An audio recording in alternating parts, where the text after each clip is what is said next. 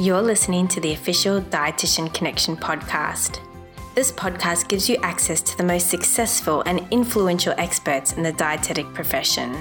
This podcast will inspire you, it will challenge you, and it will empower you to become a nutrition leader and realize your dreams.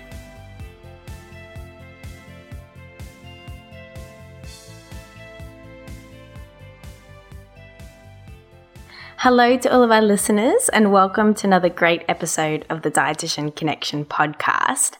So our co-host Glenn Cardwell will be running this week's episode.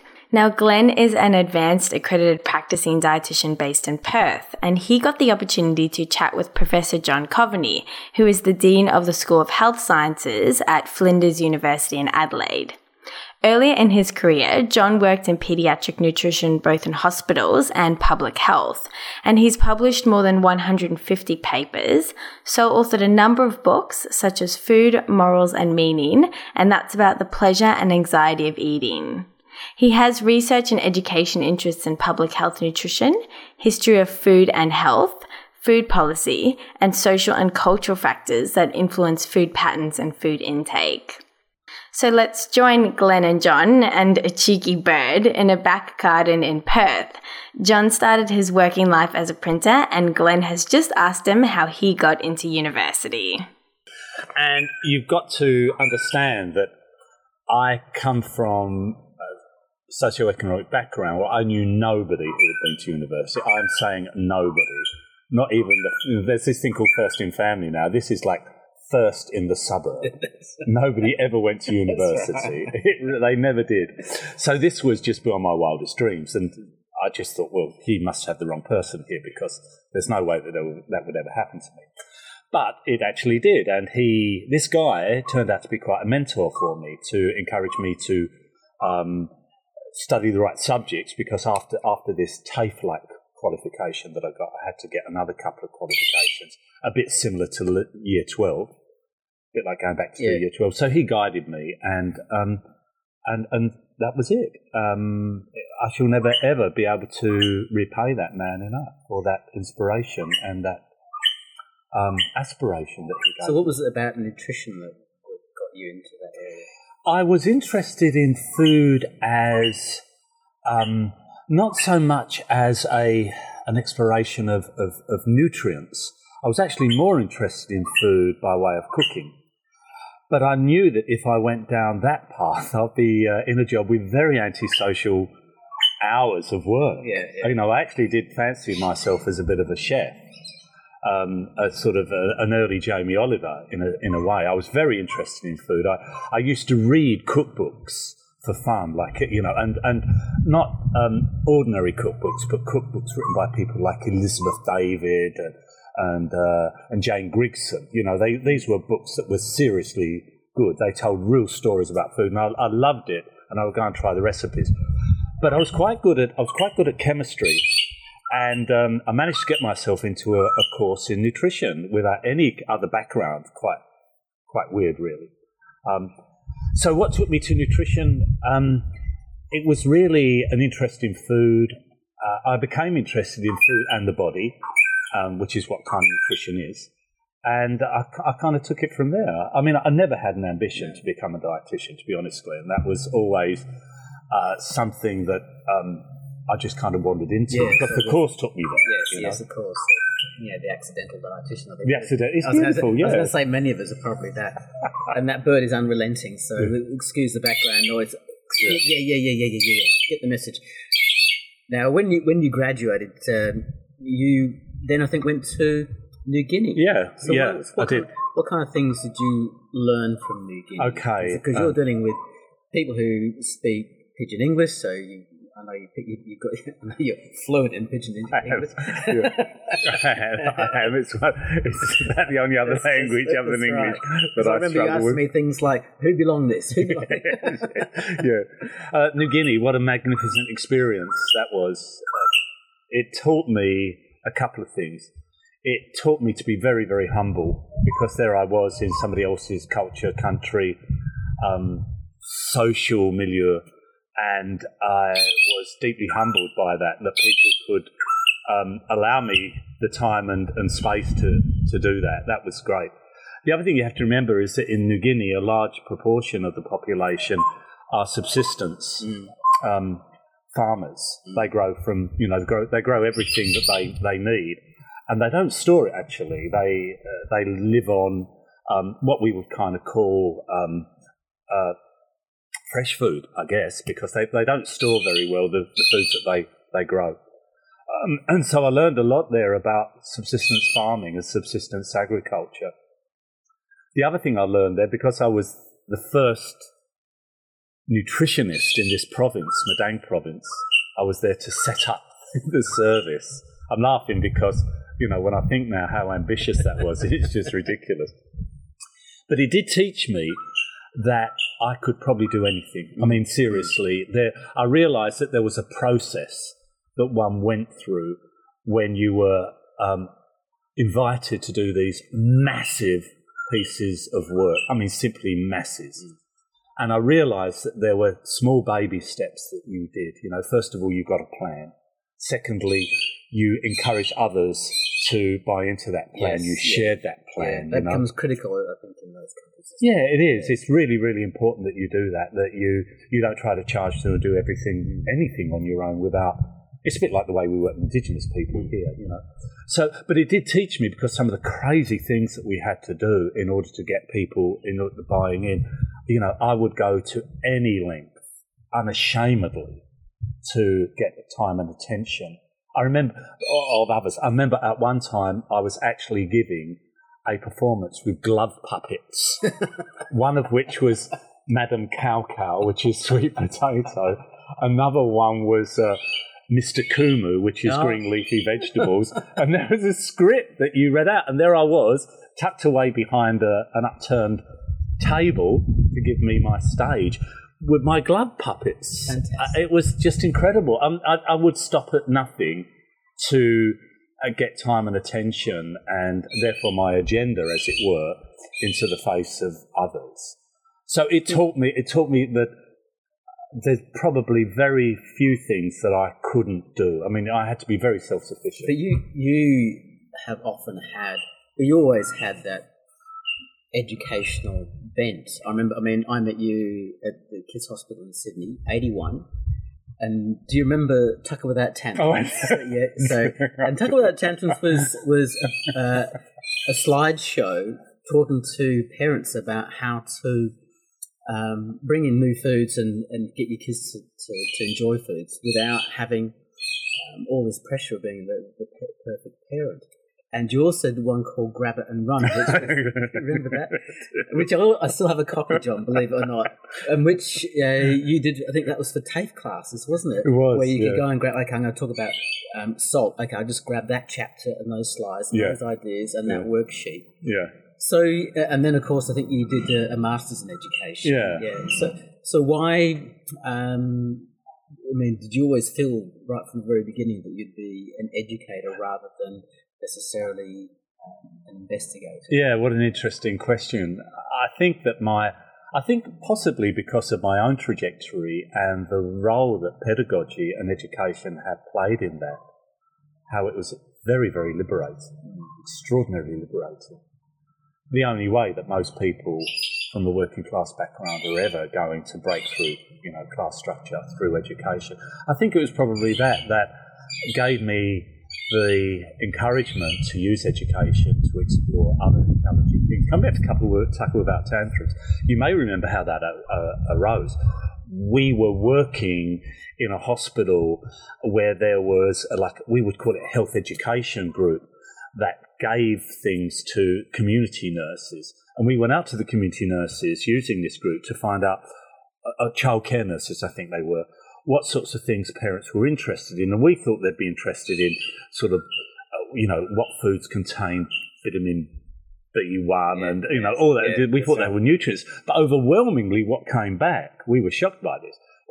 How do you feed fussy kids? Yeah. Because we had no experience in that whatsoever. Nothing, we knew, what nutrients were in what food, and we were well equipped to tell them that. But what came back was, we're not even there yet. What we want to know is, how do you tell parents to manage. How do you tell parents to manage fussy eaters? And it's really interesting the way that field has kind of exploded now. You know, with all that Ellen Sater stuff. With parents' role is to provide, the child's role is to decide, and all that.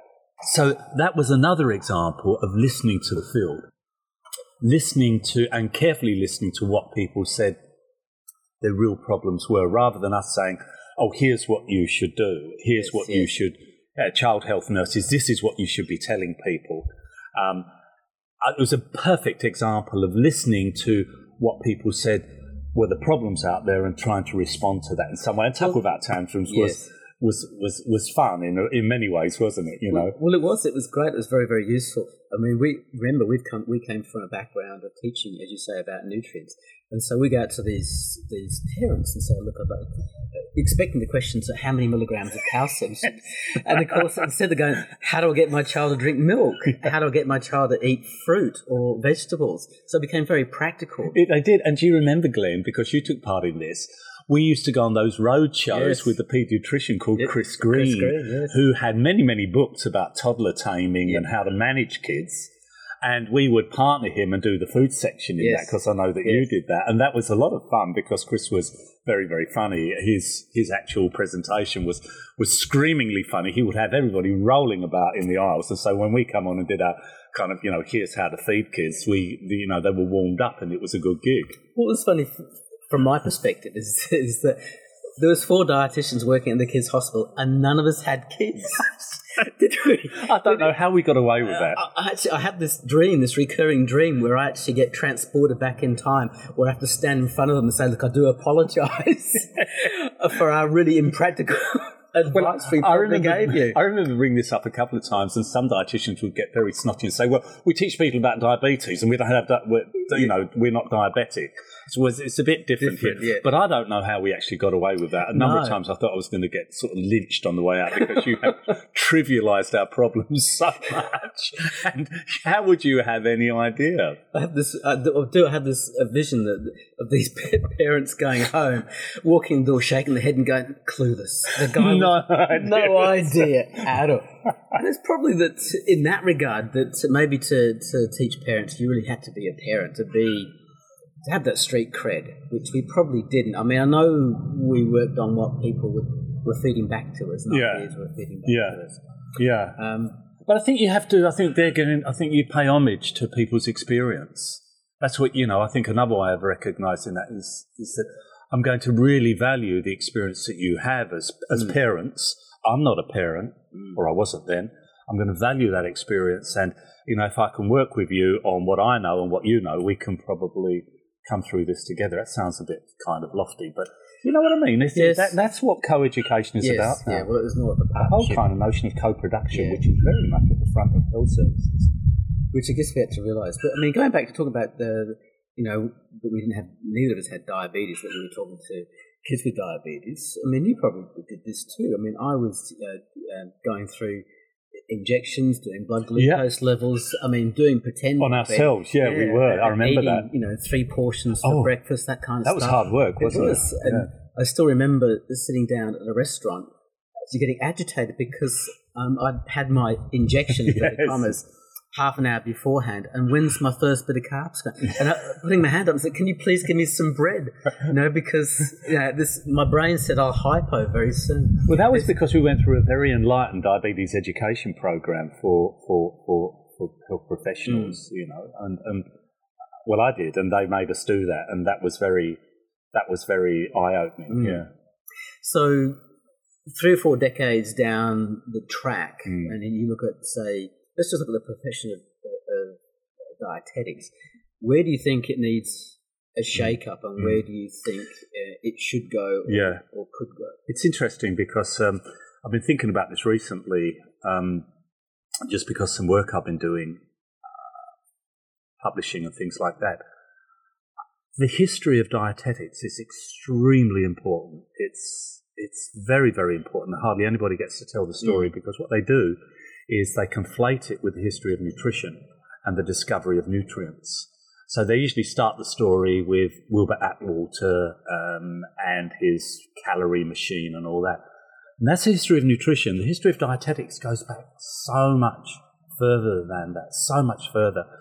And this came to my mind recently when I was in Cyprus, and I went to an ancient site called the Kition, which is just next to a large town called Larnaca. And somebody had reconstructed what this old site was. And it's like a diorama where it shows you what the buildings were like.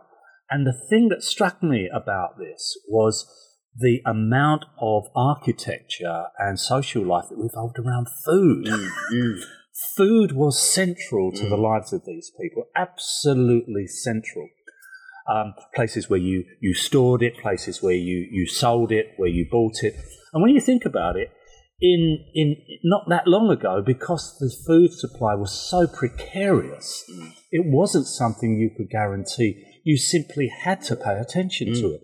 So as well as building places to store it, you also had icons that you paid homage to, that you prayed to in order to get the next harvest, you know. So the centrality of food in people's lives is just beyond our comprehension today. It really is beyond our comprehension. But with that centrality of food was a raft of people who would give advice about food, dietitians. And the role of the dietitian in the Renaissance, you know, so we're talking the 15th century and the 16th century, and even before, the role of the dietitian who provided advice about food was absolutely crucial. Now, what you had at that time was a system of medicine which was based on the humours. There was a belief that the body had 4 humours. You know, there was blood, there was black bile, there was yellow bile, and there was... I forgot what the fourth one was. Yeah, I always miss the fourth one. And you had to balance these in order to be well or be ill. And the thing that balanced them, the thing that influenced the humours was your food.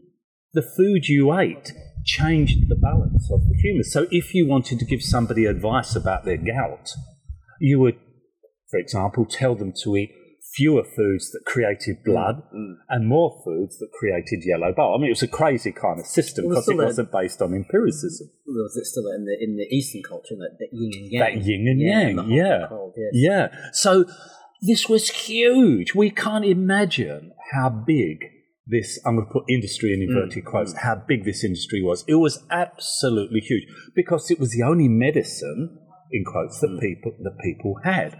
So the role of this person, which I'll call the dietitian, was crucial. Now, this was mostly for the bourgeoisie. It wasn't necessarily something that poor people could have because they didn't really have a food selection.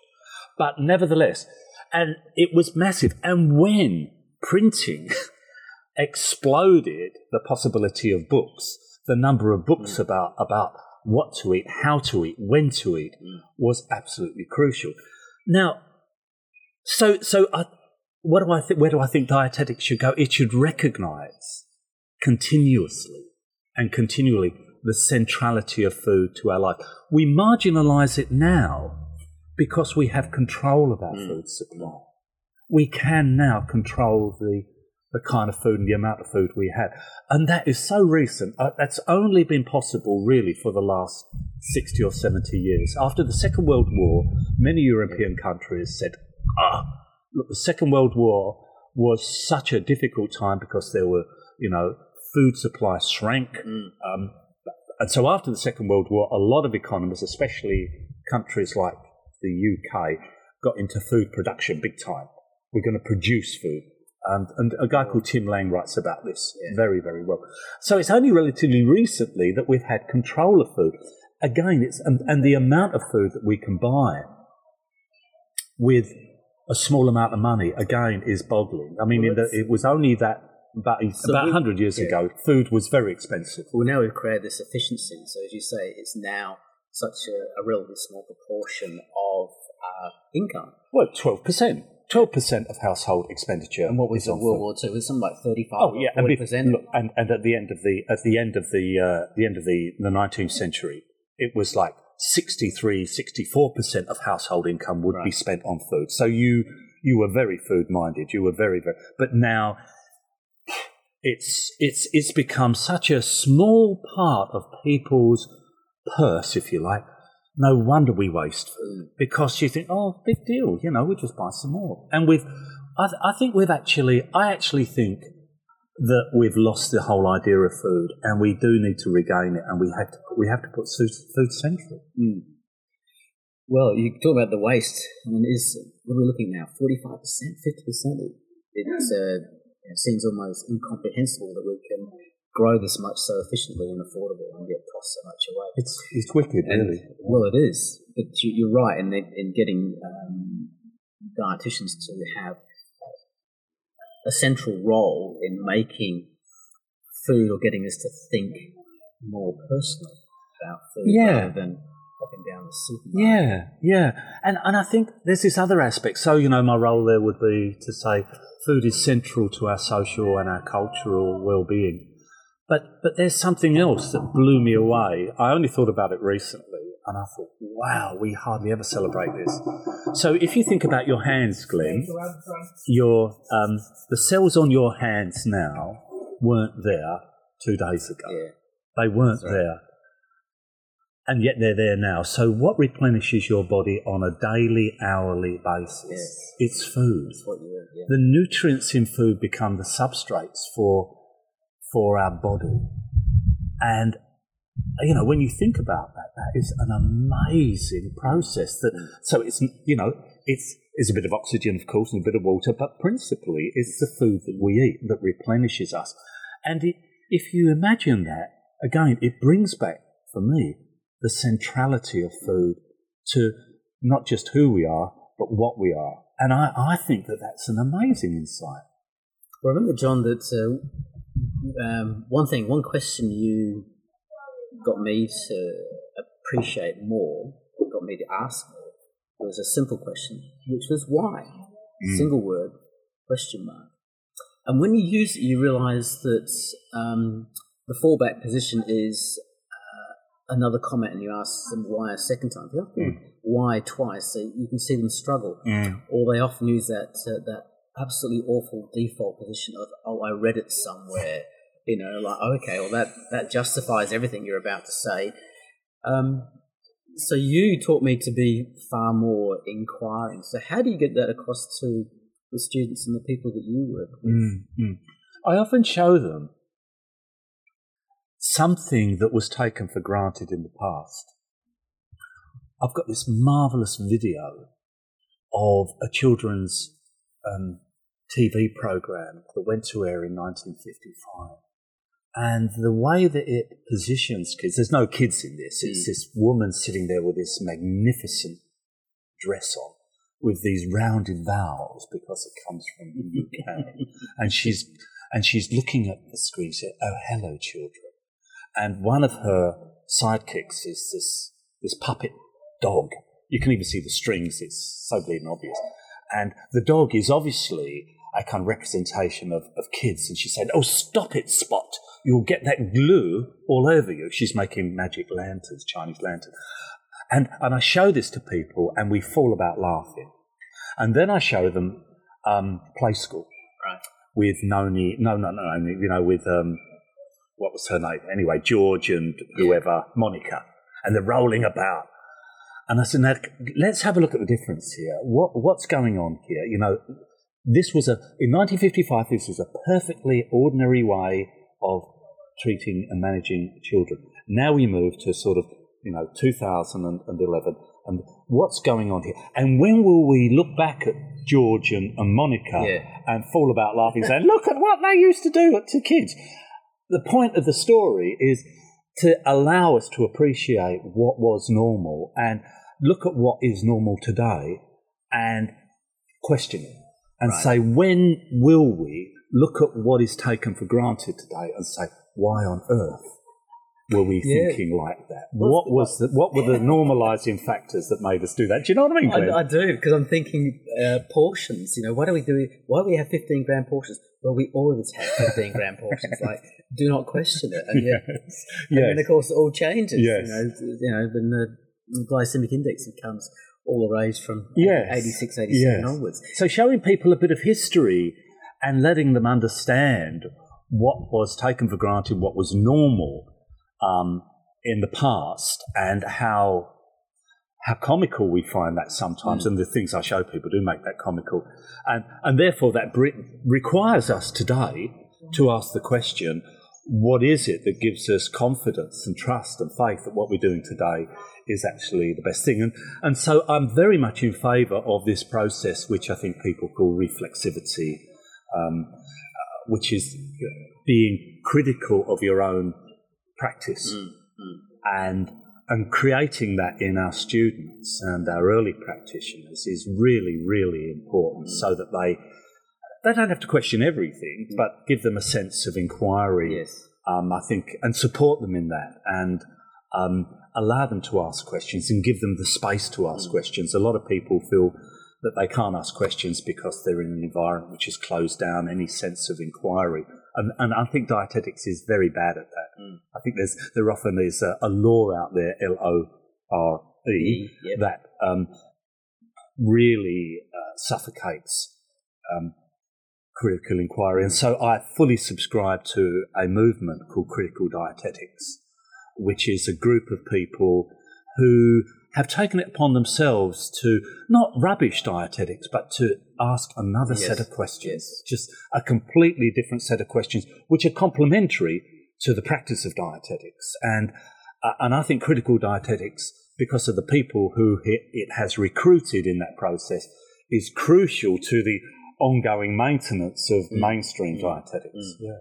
When you've, all through your working life, you've either been studying, as I said, you've done your dietetics, you've got your masters, you've done a doctorate, you're now a professor, but also you have been teaching all the way through there.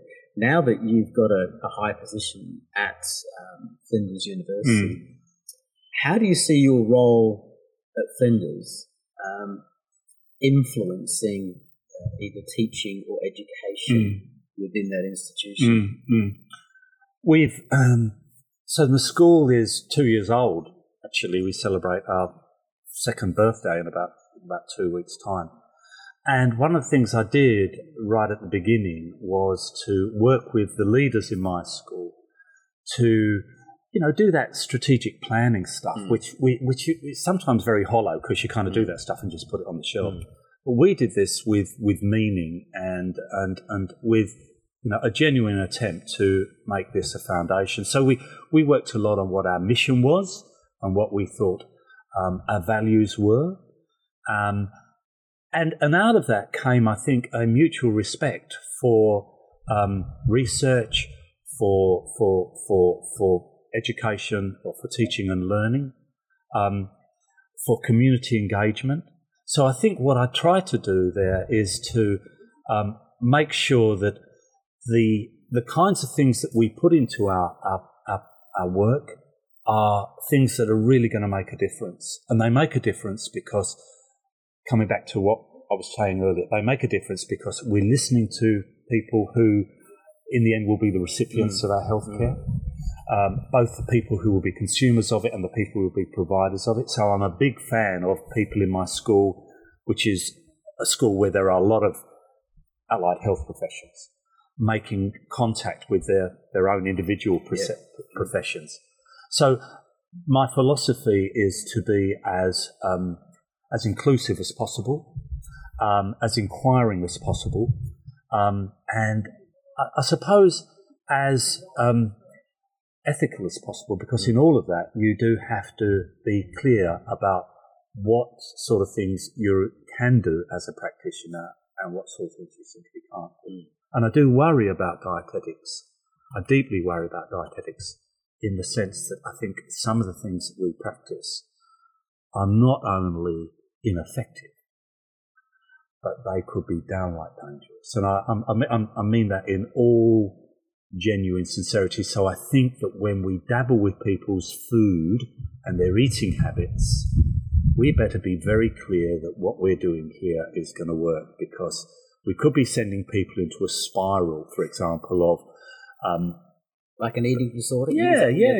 I am. I'm thinking, the way we might encourage weight control or something like that could easily send people into a yo-yo where they gain, they lose, they gain, they lose. And they've got a problem that they actually didn't have before they came to us. You know, that's right. You know what I mean? Right, yes, so we've given them a problem, yeah. and I think that's terrible. The other thing that I think that we fail to do as a profession is this: food. If we're going to be meaningful about the centrality of food, we've got to be understanding about what that means in a social milieu. So when, for example, we encourage people not to smoke, it's perfectly reasonable to have an interview with them one-on-one and teach them some skills about how to, cut down on smoking, nicotine patches and all the rest of it. If we want to teach people a singular activity, it's perfectly possible to do that. You can't do that with food. Food is not amenable in that way. If I say to you, Glenn, okay, I'm going to counsel you about your eating habits, you then have to go and put yourself back into a family milieu where either you get treated differently to everybody else or everybody else has to come on board with your eating habits. So one of the reasons why things are so difficult to change when in our individual practices is because we're counselling people one-on-one without real recognition of the social milieu in which that change has to take place. And when I think about it like that, we shouldn't be counselling people one-on-one. We should have, not the whole family there, but we should certainly have a representation of who is going to be important in the kind of eating experience of that family. Does that make sense? Well, it does, because you're saying that you've got to think of their cultural background, their whole belief system, how they've been influenced by their parents in their eating, all of that's probably best represented by one lady I met who said that after I gave a presentation, said, "Do you know what? I could only start eating pumpkin once my dad had died." And then you just realise that probably the anguish she'd gone through of eating pumpkin as a kid. Yes. And it was only when the source of the problem she knew no longer existed that she felt comfortable going back and trying the pumpkin she feared for so long. Anyway, I want to say something here that's John. kind of not on your question sheet, and it's the role that you've played in my career. Oh, okay, go on. You've been an inspiration. I mean, you really have in so many ways. Your ability to be creative with not just the food ideas, but actually articulating them in the written form. You're a brilliant writer. Oh, thank you. A really, really brilliant writer, and you communicate so well on the page. More than that, you also communicate so beautifully on the stage. And I think that your ability to perform, if I can use that term, ability to perform and engage people in ideas about food is so wonderfully exemplary. I don't give it now, which is a shame, but I used to give a 3-hour workshop on large group communication, which is basically public speaking. And I always paid homage to you.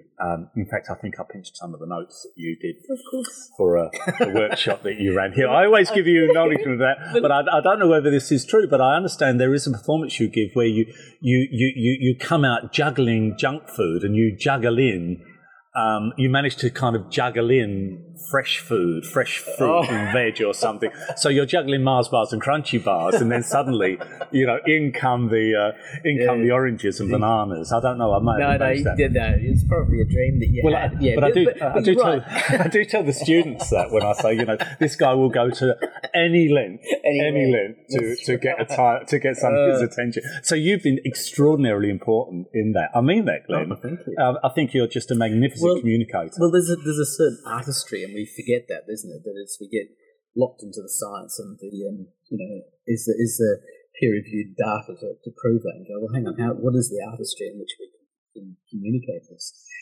And John, we're coming to the end of this conversation, but one last thing I just want to ask you is, I remember having lunch with you, and we both know we're coming to a time when this thing called retirement is coming up, either it's said or unsaid. And you said really that independent of that, it was really your capacity. You actually used the word capacity to function in whatever role that it was. And you basically said, look, I still have the capacity. So in other words, there's no idea of this thing called retirement or winding down or whatever. So, you say you now got a capacity. What is the John Coveney future in a few potted sentences? As I move into the more mature end of my life, of course. You're very experienced. I want to challenge the whole notion of aging. Yes. I actually want to do away with the word aging. The word that comes to mind is ripening. I believe now that I am just perfectly ripe. That might sound very conceited, but I've never been so wise. I've never been so fit. Well, I've never been so confident. Yes. It's funny, isn't it, that as it comes along, you just think, I can still ride my bike X kilometres or run half a marathon or whatever. Yeah, it's just amazing, right. isn't it? And the confidence that comes with that. And I hope there's no arrogance. I hope there's a big dollop of humility. So what's coming? I believe and this is not just the John Coveney gig, but I'm part of a generation which is loosely called the baby boomers. And believe me, as the baby boomers start to move through this period of ripening, especially in the Western world, will change, because this is a group that have constantly changed the world. They seriously have. And they will continue to do that, because these are people who normally get their own way. They have nothing to do with the present depiction of aging, which is usually, clubs. Or what's going to happen? I mean, we're only going to go to those if they are sort of, unclad bowling or something like that, aren't we? We're not going to go to bowling clubs. No. And usually today's image of the older people is, he's standing behind her, he's got a comb over, it's all grey, she's got a perm and a twin set, and they're grinning at the camera. It's going to be nothing like that. It really is not. It's going to be such a great gig. Because these are people who, made up the culture, the popular culture. They made it up. Of course, there was a lot of industry that took advantage of it, and that will still happen. But these are the people with ideas. They've got very pointy elbows, and they will actually create a life for older people, for people who are ripening it, that's going to be gobsmackingly beautiful. So, John, on that note, how about you and I make a date to go and see the Rolling Stones 2030? Okay. That'll still be going, mate. That'll still be going. Okay, and it's back to Kate in the studio. Thanks, Kate. Thanks, Glenn, and thank you to John as well for giving us an insight into the wonderful work that you are doing. So we'll have some additional resources and the key points from this episode available on our show notes, and that'll be at dietitianconnection.com/podcasts.